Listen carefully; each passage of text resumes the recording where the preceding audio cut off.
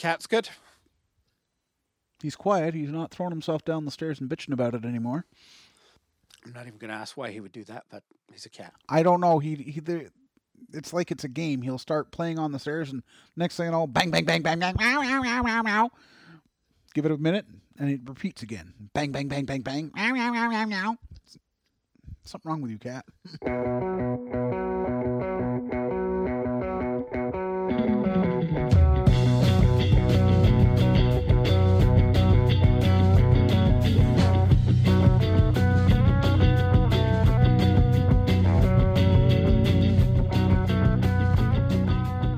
Hello, and welcome to the Model Car Podcast. My name's Justin Twyford, and as always, I'm joined by my friend and co-host, John Dezan. How are you today, John? I'm doing pretty good, Justin. How about you? I'm doing pretty good. You all excited? Christmas is coming up. By the time we record this, just a couple of days away. Well, yeah, something like that. What it'll mean for me is I get to take the tree down, and then the cat won't have another toy. Yeah, is Santa spoiling you, or at least are you spoiling yourself this year? No. All right. 2 lumps of coal for you. 2 lumps of coal. Yeah, but in 2016, he spoiled me with a Mustang, so that makes up for it. Let's get into some of the new things from the hobby. It's been a little bit quiet, but John, you've managed to find some interesting things to talk about for this show. Do you want to tell us what you found? Well, I found out a couple very interesting things that are coming out in the aftermarket for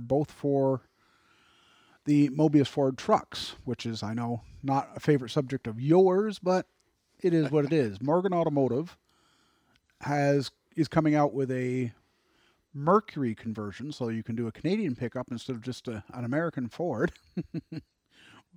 From what I've seen, it looks darn nice. It's if you don't have to have chrome plate on the wheel covers, you can order it now. If you need chrome, you're going to be waiting another month or two, but that's what it is. I haven't heard a price, but from what I've seen of it, boy, is that going to be nice.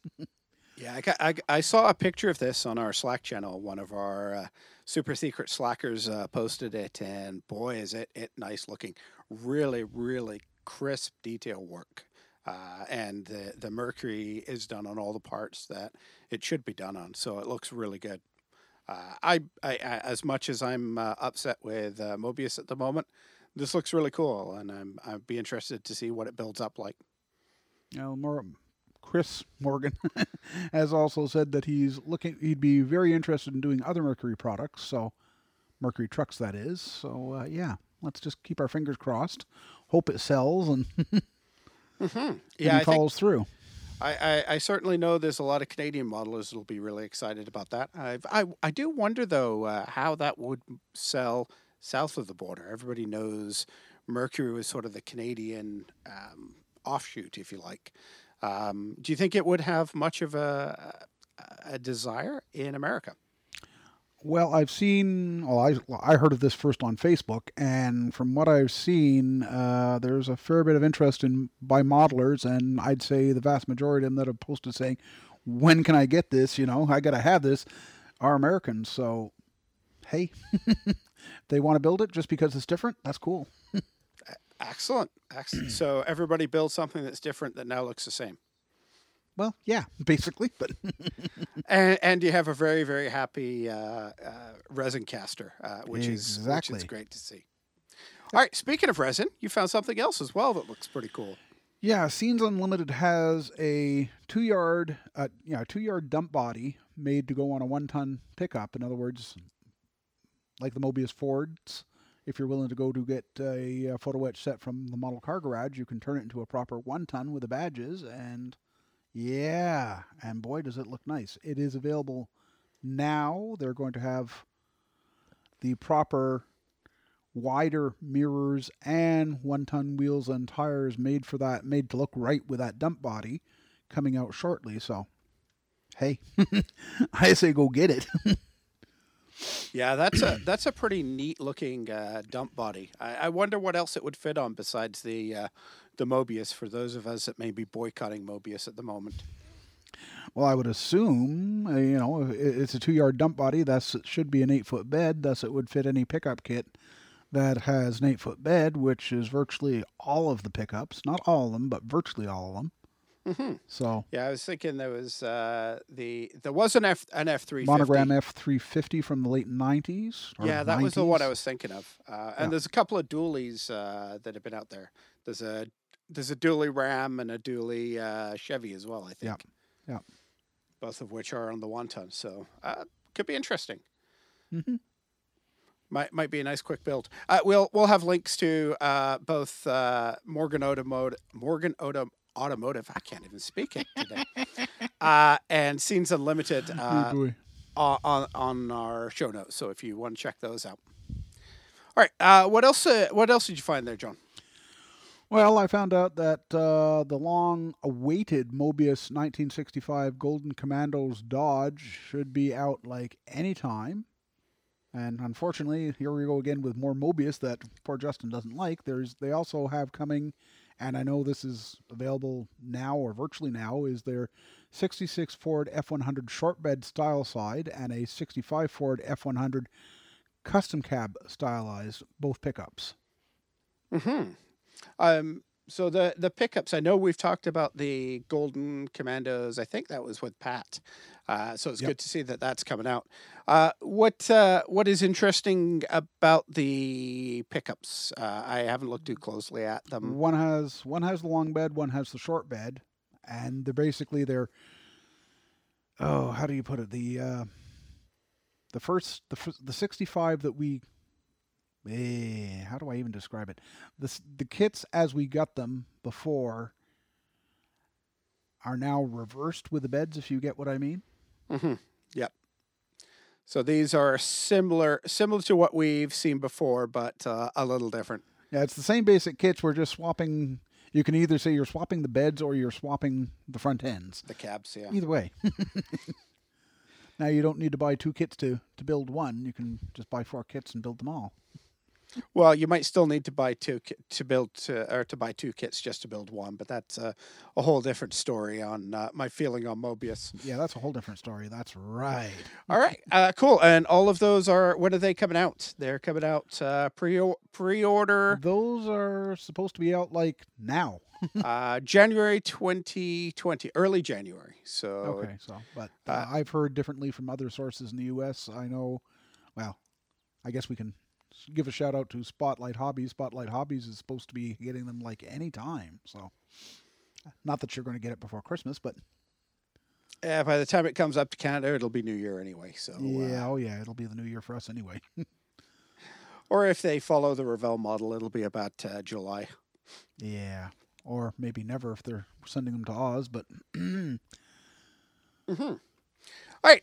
So what are you working on now? Still working on the Mack Granite tow truck or wrecker, whatever I decide I want to call it at the moment, and also working out what I have versus what I need for the replica of the fire department ladder truck. All right. So what progress have you made on the Mack Granite? I haven't seen anything of your work lately on it. It was sort of kept throwing me curveballs, so work was very slow. Go glue this, yeah, that's enough for today. 5 minutes worth of work, and that's enough for today because it wasn't working right. But this morning I spent an hour and a half with it, and there should be pictures tonight. Let's put it that way. Okay. So what did you do today? Well, I've cut all the required pieces for the driver's side cabinets. I have 3 of the 3 of the 6 on right now, and I'll need to cut my braces to go on the inside. So, yeah, a few more minutes of work, and wow. Try saying that 3 times fast. Yeah, that exactly. Very cool. I've seen your right hand side for the Granite record looked pretty good. So, yeah, the passenger side of the truck. I'm interested to see what the rest of it looks like. That'll be fun. Oh, and actually, I started to work on the boom too. So forget about that. I just cut the pieces right before lunch and looked at the time. Said, "Oh, I better get going on lunch so that I'd make it in time for the podcast." And so your Ford ladder. I saw that you had posted a question the other day about disassembling some parts Yeah, with glue. How did you break up with that? So tell us a didn't. little bit for those that didn't see that, what your challenge was and what you tried and how it worked. Well, I have two or three of them of the AMT American La France ladder truck kits pre-assembled. You know, Hmm. bought as built-ups with the intention of using them to provide pieces, parts, whatever for other projects. And I'd hoped with one of them, I realized that one of them was an early issue kit, meaning the ladder is molded in color, meaning it's a steel gray color, which isn't quite right for the color on the ladder, but it's close enough. And I thought, well, I can start by sanding off mold lines and disassembling the ladder because the ladder in general was almost falling apart. The glue had dried out. I said, yay, this will be easy. Yeah, and then I had challenges on each of the three sections, and I was like, well, I don't know how easy this is going to be. My first thought was to take some of the hottest glue that I know, that I have, is my Tamiya extra thin liquid cement, Hmm. wick that into the joint, and based on experiences with anything I built in the last 10 years, yeah, it'll take it right apart. Yeah, no. Did Didn't quite work. It just laughed at me, so I was like, okay. And then did it make a bigger mess or a firmer glue joint now that it's remelted again? Yeah, probably that's what it did because there was no way I was going to take it apart. It quickly realized that. I suppose if I'd gone out and bought some mineral spirits or something like that and wicked that into the joints, the glued joints, it might have come apart. But I also remembered that in my stash I have a complete unbuilt kit of the ladder, so I said, well, guess what we're going to do? So I wimped out, basically, is what I'm going to say, but Did you try doing the water and freezing trick? well, the joint is so small because we're talking about, it's three pieces to make the ladder. There's each side and then the actual part where the firefighter would climb up. Hmm. And the parts there aren't very big where the side goes into where the actual ladder section goes into the side of it. So I was like, no, this isn't going to work because there's no room, no place for the water to go. Okay. So All right. yeah, I wanted to, I'd planned to, I'd hoped to, but no, that didn't work. So it is what it is. Hmm. All right. Well, we'll look forward to seeing more of that progress in the upcoming months, and talking a little bit about that. About your goals for 2020. So I'd like to maybe just come back to this and discuss where your thoughts are for that. Mm-hmm. We can do that. All right. So I realized. I don't know if this is going to turn into a rant or maybe a Oh little bit dear, of a no, rant. no. I I've had a fun time. I've realized that I don't like my modeling bench at the moment. And I don't like my modeling bench largely because there's one of those kits that just annoys me. Um, People may have heard we had a end of summer build where we were going to build the Mobius pickup truck, and as some of you may recall, I had some challenges. I got parts that were defective from Mobius and talked to Mobius about it, and they wanted a absolute ton of money to send me replacement parts, and that, let's call it, upset me, peeved me off. I can say that without having to bleep myself.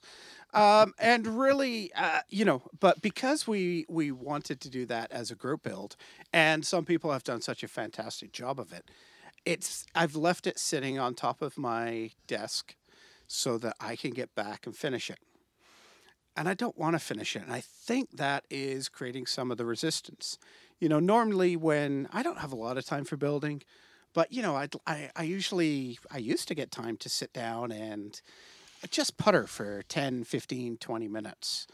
And I just haven't wanted to do that. And I realized, I was looking at my desk the other day, that this kit is mocking me.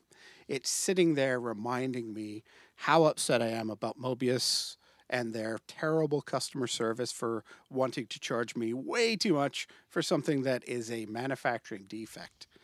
So I've decided that that kit is going back in a box. And if it goes in a box, it may do well. If it goes in the garbage, that might actually be a closer way of going, just because I'm so upset with it. So I'm looking at it. I've got some time off at Christmas, and I've been sitting in the evenings flicking through some of the quick builders in my stash. There's a really nice Aoshima Subaru Impreza WRX STI, one of the hatchback models that I've got. That I happened to see HobbyLink Japan was saying it was like one of their top selling models over the last month. And then I was looking at a couple of simple Porsche kits that I've got from Tamiya. And, something that just goes together without fighting, like a Tamiya or another Japanese one. I just can't do the Mobius anymore. Or maybe a snap kit. Yeah, most of the snap kits I have are North American. And, just from a quality perspective, I just want something that works. And I know that Aoshima works. I know that Tamiya works. Fujimi might be an option as well. Just something that goes together without a lot of messing around. But yeah, it's funny. I'm looking at these Mobius kits that are coming out, and I'm just not feeling it at all. I'm just so turned off by their customer service. It costs a quarter of a kit. In fact, more than a quarter of a kit to get one simple part that was broken from the factory. And that's just so wrong. There's no support for selling a shoddy product. And, that really has turned me off Mobius, which is sad because they do some great subject matter. That's just a rough one for me. So anyway, enough of my rant. I'll get back off my soapbox. And John, you could tell me why I'm wrong. Oh, I'm not going to. You're allowed an opinion. I'm not going to tell you why you're wrong. Obviously, in my opinion, you are wrong. I mean, I have dealt with Mobius's customer service, and I had nothing but a good time. So, did they charge you? It's long enough ago that I really can't say. I'm guessing because there's nothing in my head saying, yeah, they charged me. I'm guessing they didn't charge me. Mm-hmm. But there's also a sizable difference between you and me when it comes to ordering stuff. Because I live so close to the American border, I have an American post office box. Mm-hmm. So shipping is virtually free in the U.S.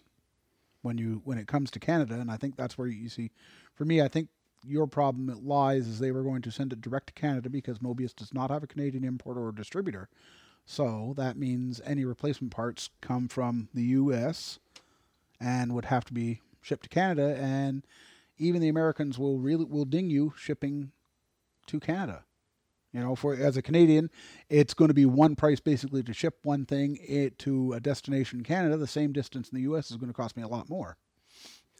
Well, I don't understand why them not having a distributor in Canada to send things out is my problem.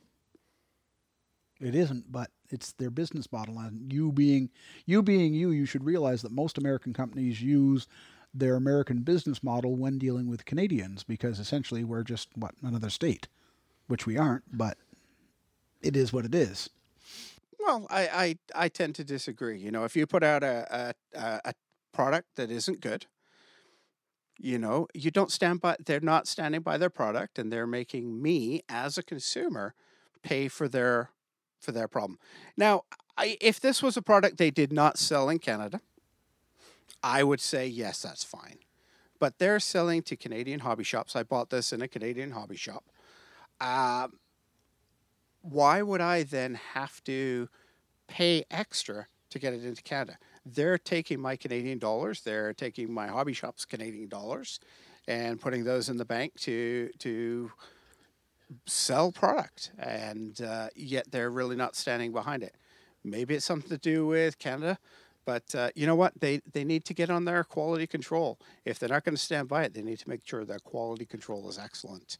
And this time, I know there's new owners. I will say in the past, I got a piece of chrome off my Lone Star that has some defects in it. Mobius sent it up with no problem at all. They just, I took a picture of it, sent it down to them. They sent me the replacement parts. This is a new development, but it is a development that just, it kind of ruined that kit for me, to be honest. Maybe you got maybe just maybe you got the wrong guy on the wrong day when you submitted your your demand for support. If you get what I mean, that happens too.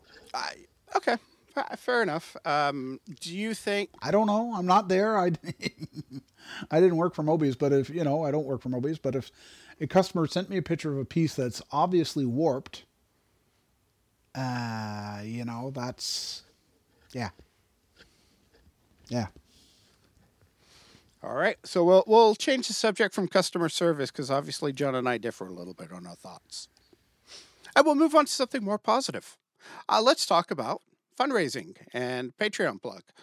Mostly because I need money to pay Mobius for replacement parts.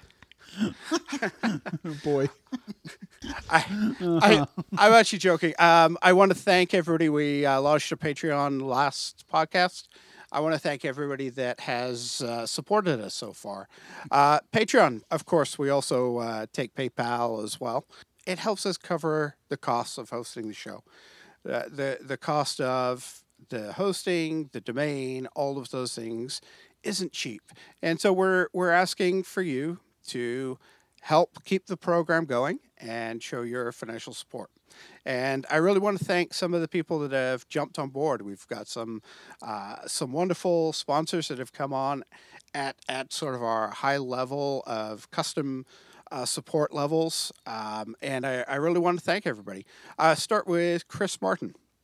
Thanks, Chris. One of the things that Chris is as a custom supporter in our Patreon levels, we have different levels starting at just a couple of bucks a month, basically $1 a show. Everybody can hopefully afford $1 a show to help us out. Chris is at a higher level of support for us, and that gives him the chance to tell us about something that he would recommend. And one of the things that he recommends is a YouTuber that he follows. And for those of you that like video, sorry you're listening to us and not watching us, but that's safer for you guys. But Chris recommends Marty's Matchbox Makeovers.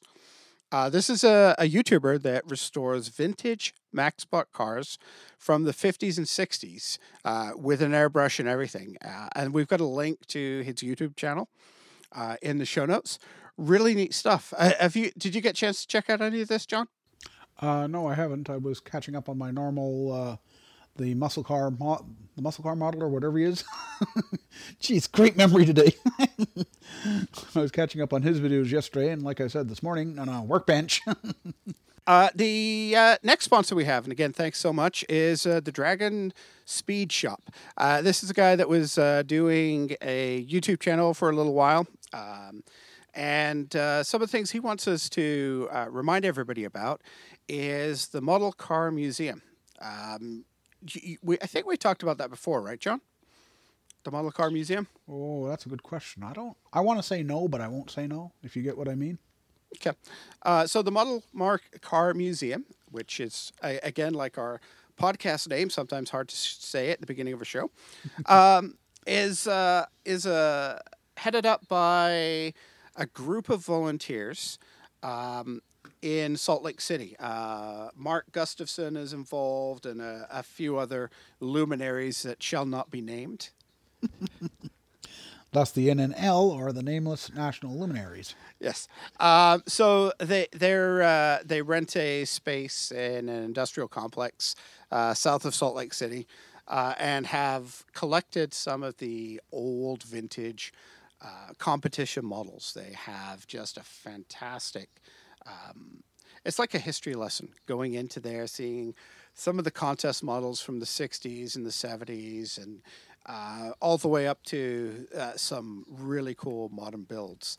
And the guy that runs the Dragon Speed Shop is a part of the guild that puts on the museum and also that helps to put on the GSL.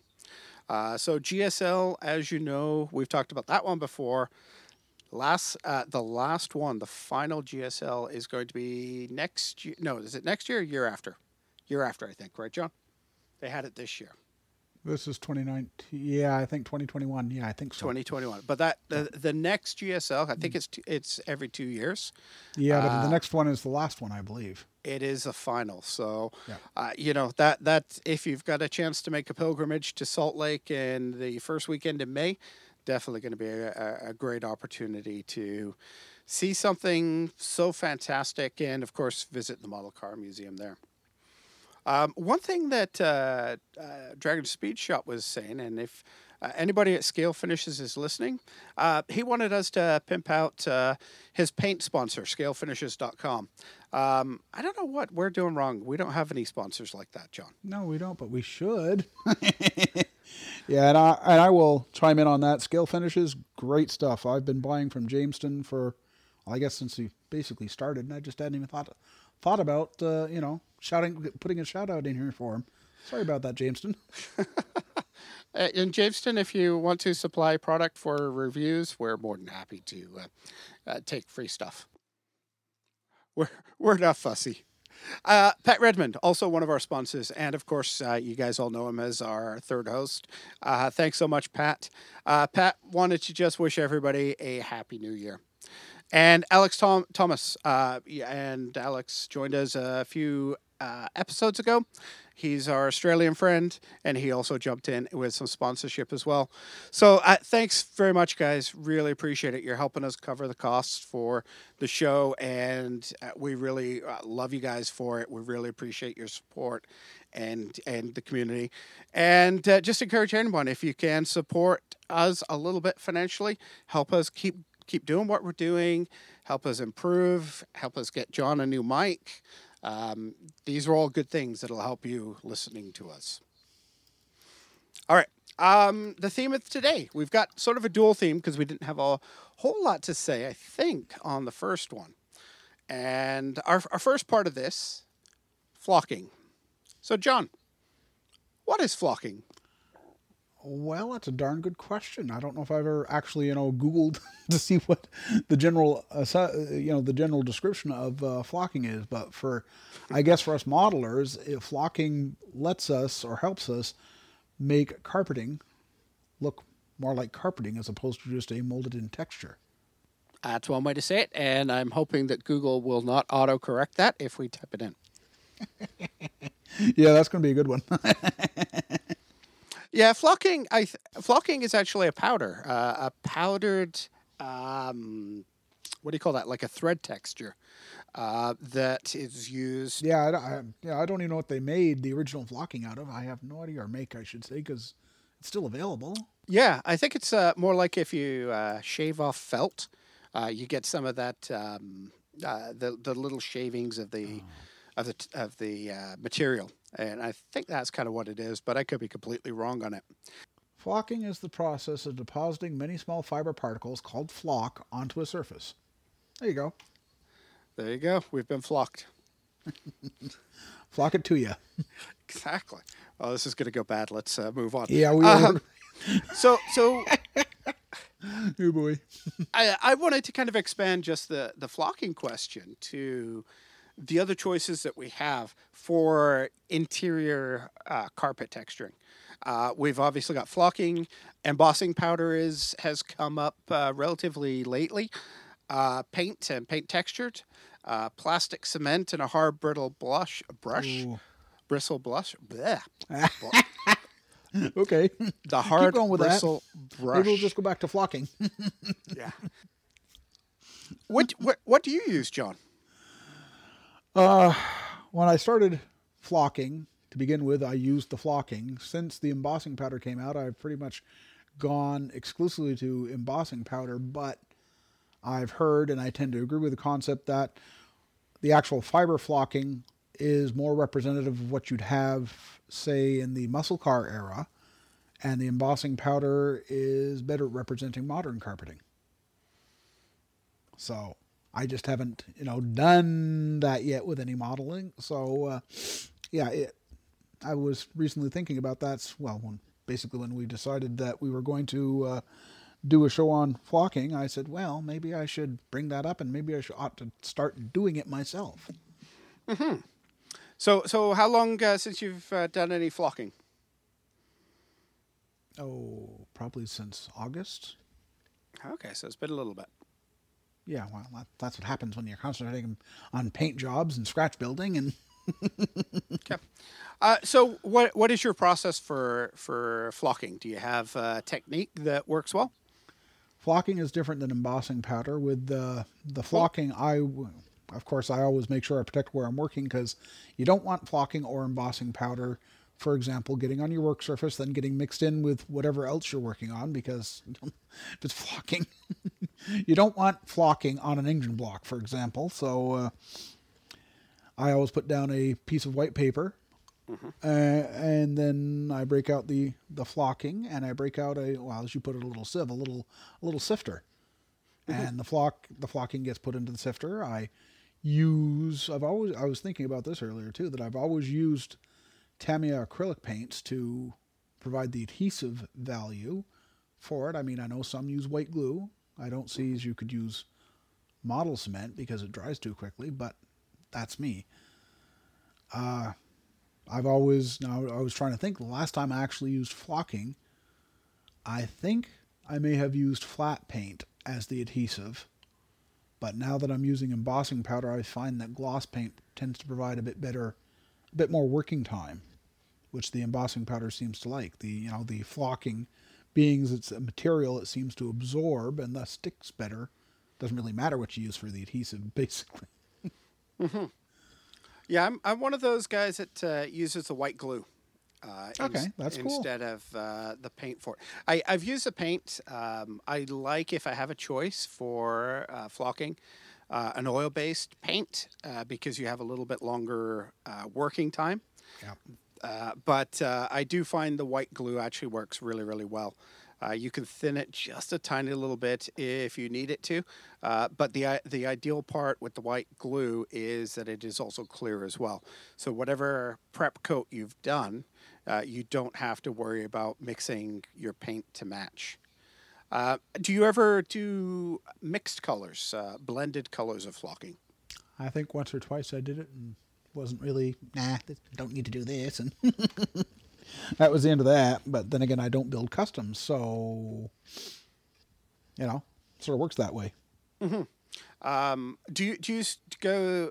The flocking usually comes in a little plastic square tube. That a Yep. nice way to say it. Yep. Do you flock straight out of the container, or do you run it through the sieve twice? I ran it through the sieve twice. No, I only ran it through the sieve once. I pour it Okay. into the sieve and, put my paint on where I'm going to put it and just shake the sifter over top of it and wham bam, thank you, ma'am. Okay. If I'm going to either mix it or if I want to get really clean flocking, I tend to put it through the sieve twice. I'll put it through once onto just the paper itself, then I'll reload the sieve with the flocking from the paper, and then I'll shake it out again. And what you end up with is really, really consistently fine flocking powder or flocking elements into sort of every corner. Once it's in there, you just how do you push it down? I tend to put it down with just the Yep. edge of my finger. Yep. I always stick my finger in it just to Yep. always have, always will. Yep, just to make sure it gets into everywhere. I then let it dry. I'm assuming you do something similar. Well, you see, I'm a little bit different. After I stuck it in, I'll take the part, for example, an interior tub, turn it upside down, gently whack the edge of it to knock off any excess, and then I'll put it away or move on to the next section. Yeah, I always wait for it to dry a little bit because otherwise, what I found is by knocking it off, you have the potential to knock off more than you really want to because it hasn't dried. It's still wet at that point. The other thing, by waiting for it to dry, you have no contaminants coming off. You have no pieces of glue that are attached to it that are going to clunk up the flocking, so you can reuse it. I use a piece of white paper, just like John. I actually bend mine in half and put a crease in it, so that what I could do is actually, when I'm finished, I lift up the edges, all of the flocking falls into the center, I just go back and empty that into the flocking powder. Yeah, and I do the exact same thing. Yeah, perfect. So any tricks or techniques for doing that? No, same thing as you do. Okay. Put a crease in the paper, pick it up, Yep. If pour you it are back into its container, and the same works with the embossing powder. Yep. If you are mixing colors, I do recommend that you you go through the sieve twice, because otherwise you end up with inconsistencies. You'll end up with some, if you do a blue and a gray because you're looking for a particular tone, you'll end up with clumps of blue and clumps of gray. If you mix them together first, if you flock them through the sieve, the filter, whatever you're using for that, I just use a little metal dollar store cooking sieve that's maybe 6 inches wide. You put that, you run it through a second time, your colors become much more mixed and much more consistently mixed, so you have a much nicer look when you're putting that down. Some of the great applications for that, if you've got a black and a gray, to give some of that texture and that color variance that you get with rail cars, that sort of texture gray carpeting. It can be very, very effectively done. Yeah, and I doing something like that, your custom color, doing it twice makes perfect sense. Mm-hmm. All right, I think we've covered that. How about embossing powder? What do you do differently or the same on embossing powder? I do everything the same except for the knocking, pressing it down, then turning it upside down and knocking it. That I don't do because embossing powder doesn't dry as quickly as the flocking, doesn't take to the adhesive or paint quite so easily. So if you do that, you end up with a real mess. Ask me how I know. How do you know, John? Tried it once. Quickly learned, no, that idea doesn't work so well. Yeah, I actually, the one thing I do, and I actually do it on flocking. I didn't think to bring it up, is I have a very big, soft artist brush, and I just go around the corners of the chassis or of the interior, and just quickly do a once over with that, and it'll actually get rid of any clumps that haven't actually fallen out. And that also works really well on embossing powder as well, just to clean off the excess. Never tried that. Oh well, something else to try. That's always cool. And if nothing else, you get to go out and buy a new paintbrush. Yeah, I've got a million cheap ones, big ones that I don't like to use. So perfect. Yeah, you could. Yeah. Although in theory, you could use a cotton swab too. Well, you could also use compressed air and see what happens there. But that. Oh no! That's just a recipe for disaster. I know. I was teasing. Gosh, jeez. Okay. How about paint? Have you used paint for textures? For carpeting, no. For a bed liner, yes. There are some. I think it was Scale Auto. Made a textured paint for carpeting. Scale Motorsports. Scale. That's it. Scale. Scale Auto is the magazine. Yes. At least they make something. Anyway, we won't go there. Nope. Oh boy, we're really tempting fate today, aren't we? We are. Scale Motorsports used to, and I'm not sure if they still do. I haven't seen it around for a while. They still do. It came in a gray and a red were, I believe, the two colors that I had. There may have been a black as well. I don't recall that off the top of my head. Yeah, I have the black. That's what I use for my bed liner, so. Yep, and that works really well. It's basically a texture paint, and you can also do this with other types of paint as well. It really comes down to all of those things you don't want to do when you're doing a nice coat for your car finish. You want to hold that paint far back from the interior and just let it fall down so it's dry when it gets down there. It just creates a really nice texture. Yeah. And that works really well. The Scale Motorsport stuff can also be painted as well. So I've somebody was selling off a bunch of them at a swap meet that I was at, and I picked up a few cans of red because, how often do you do red? You don't. But what I can do is I can actually Yes, I will say the word airbrush. I'll Yay, airbrush. team airbrush. I'll airbrush a little bit of acrylic color coat on top of that, and I can actually get a really really nice uh, finish in the color that I want. So that works well as well. And then the final one is plastic cement.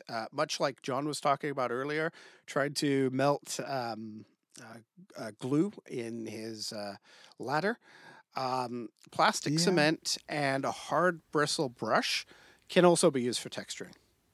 Yeah, but the only thing I've heard of the technique, I've seen the results. I've never done it myself, and it works good for what that modeler was trying, or those modelers were trying for. These guys were modelers, would have been in the pages of Fine Scale Modeler, and they were building armor, and sometimes the kits don't have any texture on the parts of a tank that are rolled steel or cast steel, I forget which, and by using liquid cement and a hard bristle brush, or what they do is they take the biggest of the tester's brushes and they cut off all but very little bit and use that to texture. You put the glue on, you let it soften the plastic, and then you texture away.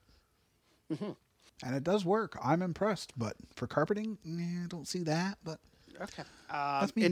Industrial uses where I've used it before.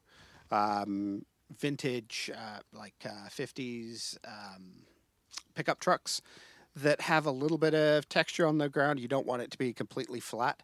You know, like more of that rubberized texture. It can work effectively. It's one of those things that you have to play with a little bit, and it is a little destructive. So unlike most of the paint choices, you can strip it off if you decide you don't like it. The plastic cement is a one-time deal.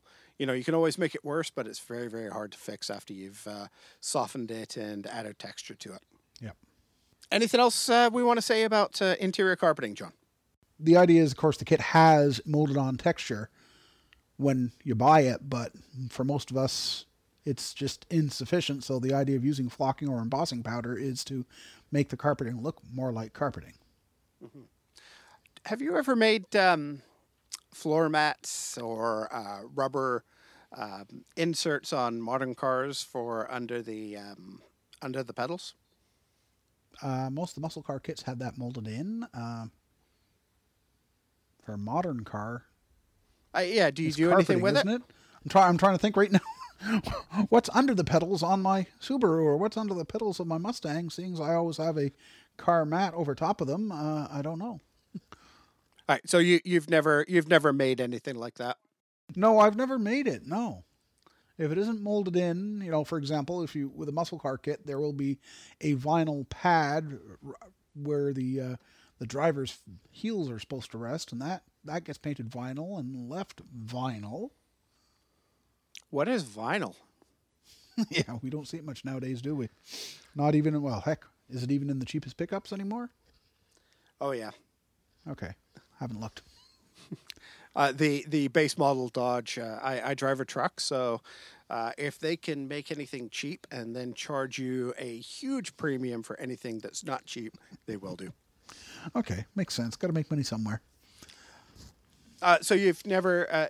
I've gone through the process of cutting out pieces of very very thin plastic, flocking those, and putting beading around the outside to actually make interior details.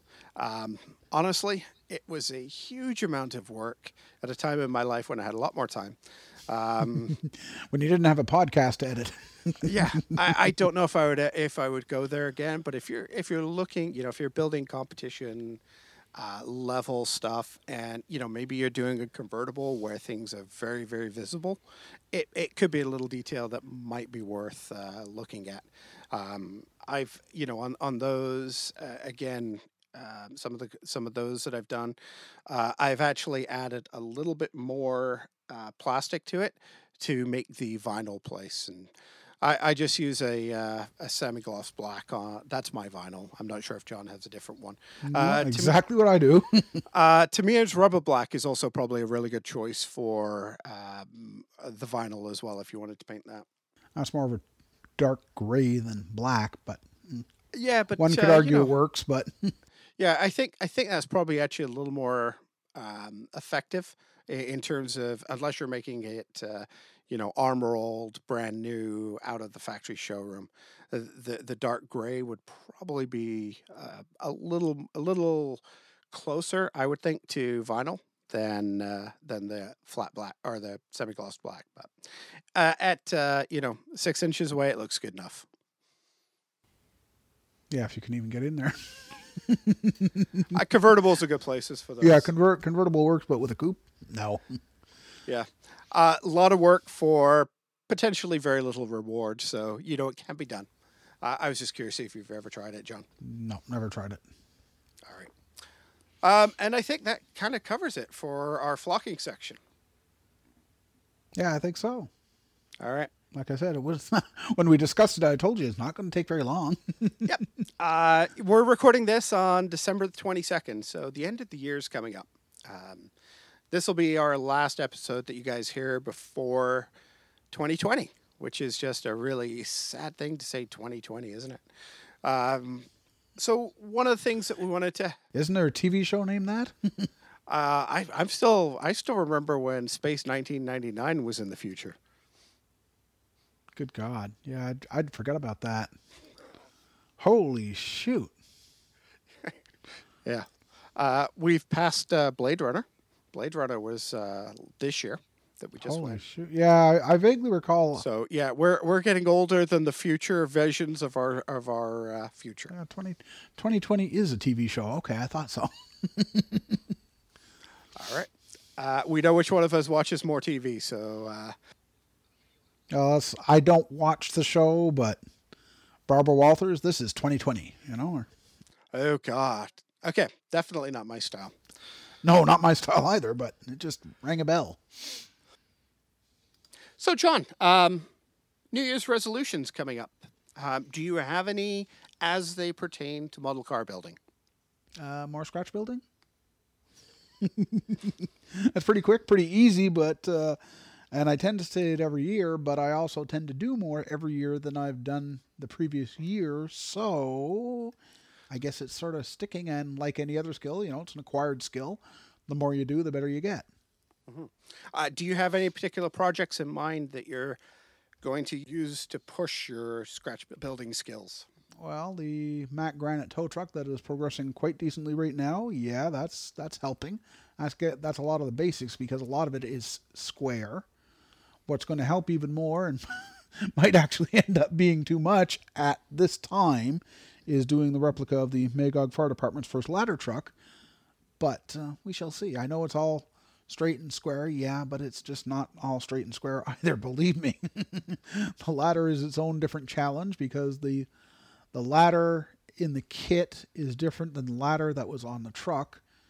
And if I'm not going to change it because the only way you would see it is if I showed you pictures and pointed out the differences. I can take it and show it to 2 or 3 fire apparatus modelers and they'd say, okay, well, your ladder's different. Yeah. But if I show it to anybody else, they're going to be like, don't see any difference. It's got a ladder. Yes. A couple of rungs and a few, what do they call them? The things on the side. That's all you need. It's a ladder. Yeah, well, it's a little bit different than that. And if you want to get into it, I can tell you why, but I think we're good. It boils down to engineering. Mm-hmm. Cool. So more scratch building. Do you have a goal for how many kits you would like to build for next year? I never have gone into a year saying, well, I want to build, say, 12 kits a year or 6 kits a year or never done that. All right. It would be nice, for example, to say, okay, let's say I'm going to do 6 kits a year plus finish 2 scratch building projects. Yeah, that would be nice, but that's also unrealistic. So, or at least it is for me. You never know. I know, hasn't so much been a subject here, but I was on prednisone for 25 years. I'm not on it anymore. And the desire to do things and my concentration are coming back. So, maybe it's not unrealistic after all. I don't know. I guess we'll have to see how we did at the end of next year. Well, yeah. My goal, of course, is to finish more or finish something. I guess it may be much more appropriate.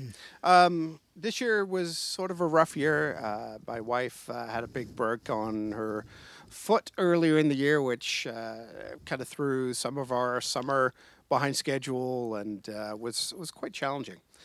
The one thing that I love to do, the Daytona race in 24 hours race in January is a fantastic time that some people on the internet do a 24-hour build. Basically, you start at noon when the race is on, and you have 24 hours to complete a fairly simple kit. And that's just always a really, really fun build for me. I've done it a number of years, and this year, my wife broke her foot the week before that last time, and I didn't get to do it. This time, I'm hoping that my schedule will allow me to start off the year with my first completion. The other thing that I want to do is, besides throw away the Mobius kit, is Bad. my types of kits are luckily Japanese. Like the subject matter that really speaks to me is often made by the Japanese companies, by Tamiya. I've got a huge Tamiya collection, Fujimi, Aoshima, those guys. And those kits are such a pleasure to build. You don't have to fight with them. There's very rarely a problem with those.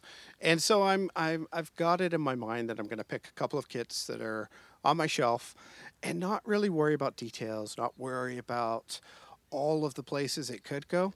Just build for fun. And just get some build time in, just get some bench time in, and not worry about all the details and everything like that, because that's where projects go to die for me. With my time frame, especially with the the limitations of looking back at this year.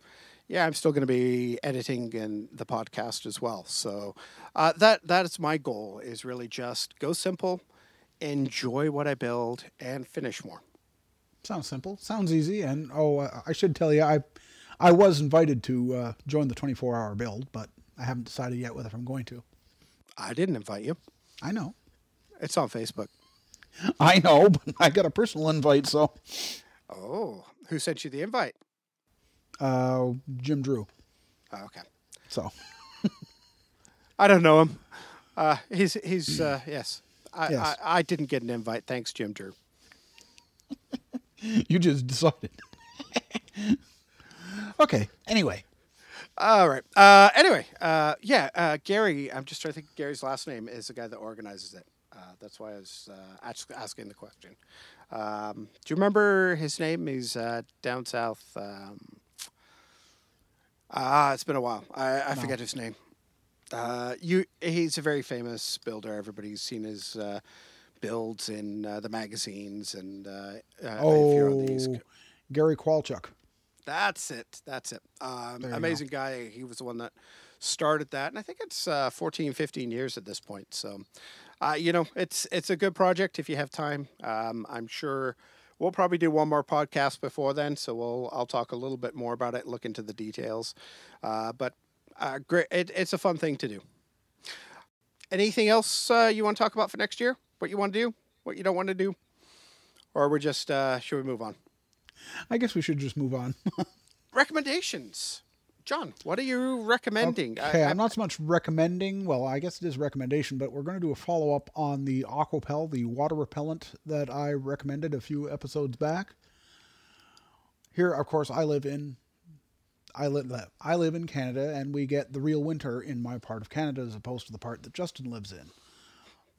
I wondered just how good the Aquapel would be when we started getting the freezing and frozen crap coming down on the windshields. Well, much to my surprise, and I mean I was really surprised, there's absolutely no effort required to take the ice off your windshield now. It's like, oh, this is a wonderful invention. Because the other day I went to use the car and there was all this frozen crap all over it, and I was like, oh man, this is going to take me 10 minutes just to get it off the windshield. Wrong. And of course, it would also take a fair bit of shoulder strength. And well, yeah, it is what it is. Wrong. It took me no longer then brushing the windshield off, I was like, oh my God, this is so cool. So if anybody is living in Canada and can get the stuff, please get it. You won't regret it. I don't scrape my windows enough to get excited about it. No, but you don't. You don't, but I do. Believe me. Twice in 1 week, and both times it came right off. yeah, the idea is something that does actually repel the water because it rains a lot out here. Would actually be nice. Yes, it will be. Believe me. You you don't need windshield wipers. Oh, I'd be like most of the Vancouver drivers. You don't need windshield wipers, turn signals, or lights. Yeah, brake lights. Yeah. Yeah. Anyway, my recommendation for those that want to buy yourself a little bit of an expensive Christmas present, I happened to do that yesterday. I walked into the mall and went to the Apple store, and they finally had the AirPods Pro. I'm not sure if John, you're on the waiting list for these. I'm assuming, having just made the conversion over to Apple, but they're headphones that are wireless, and that doesn't sound particularly exciting. I live in my old AirPods, the regular version. And I use them for talking on the phone. I use them for listening to podcasts, surprisingly enough. And even when I don't listen to anything, I usually have them in because they're just comfortable. The AirPods Pro is Apple's latest version of this that adds noise canceling technology and better sound. Oh, now I get it. Okay. So these fit into your ears. The other ones, they either fit in or they didn't. Like my daughter, she doesn't like that style because they don't fit into her ears. The new AirPods Pro have a silicone tip that actually seals your ear for sound. So you can have it as a noise canceling, which obviously once you cancel the noise out, the sound quality is so much better. And it also has some really neat little functionality in terms of allowing sound through. It will actually mic the room. So if you're a little hard of hearing, you can actually use it to mic the room as well. So it's just a really neat product. I've loved my last couple of year pair of AirPods, and I am so excited to get these. And my first day with them, wow, they've just blown me away for quality and sound, and unfortunately the price because they are made by Apple. Yeah, I just looked them up and just about had a heart attack. Yeah, that's the part. But Merry Christmas to myself. Santa came early. But I will say this: I've seen higher prices for other people's products that do a similar design. An over the ear headset that is with the noise cancellation and everything, and it's a lot higher price. So, I mean, they're still definitely in ear. So they're, if you want, my recording headset, for example, is much better at just blocking out sound because it's the way it fits on my head. It's not active. It doesn't have any noise cancellation to it, but just the way that it fits. I've got some Sennheiser Pro headphones for recording, just so I don't get any audio bleed. They're fantastic as well, but I would not be comfortable walking around all day with these things on my head. They're just they're big, they're heavy, they're uncomfortable. The AirPods Pro, you can fit into your ear, and if you're not listening to them, you forget about it. And then you want something, you just squeeze the button instead of smacking the side of your head like the old ones. But yeah, if you're an Apple person, you have an iPhone, and you listen to to podcasts and or music, strongly recommend them. dang, yeah, okay. Did I just cost you some more money, John? Well, not right now, but it could happen. Let's put it that way. They sound darn nice. They really are. Anything else you want to bring up, John, before we get into our contact section? Nope, can't say it's again. No, just go with that. We'll just go with no. Yeah, we're tongue-tied today, apparently. Just a reminder, come join us at our Slack channel. Send us an email to modelcarpodcast@gmail.com. John, where can people reach you? I'm on Facebook at John K. Dezan on Fotkey at JK Dezan, and well, yeah, I'm on Instagram, and I keep forgetting to look that up and get the. I'll take a note to do that, so I'll get it done for the next podcast. Yeah, we should have some time off over Christmas. Yeah. You can find me. I've got lots of projects. The best place to find everything that I'm into and talk to me directly, JustinTwyford.com. That has links to all my current projects and my social media. You can find the podcast, modelcar.show, on the internet.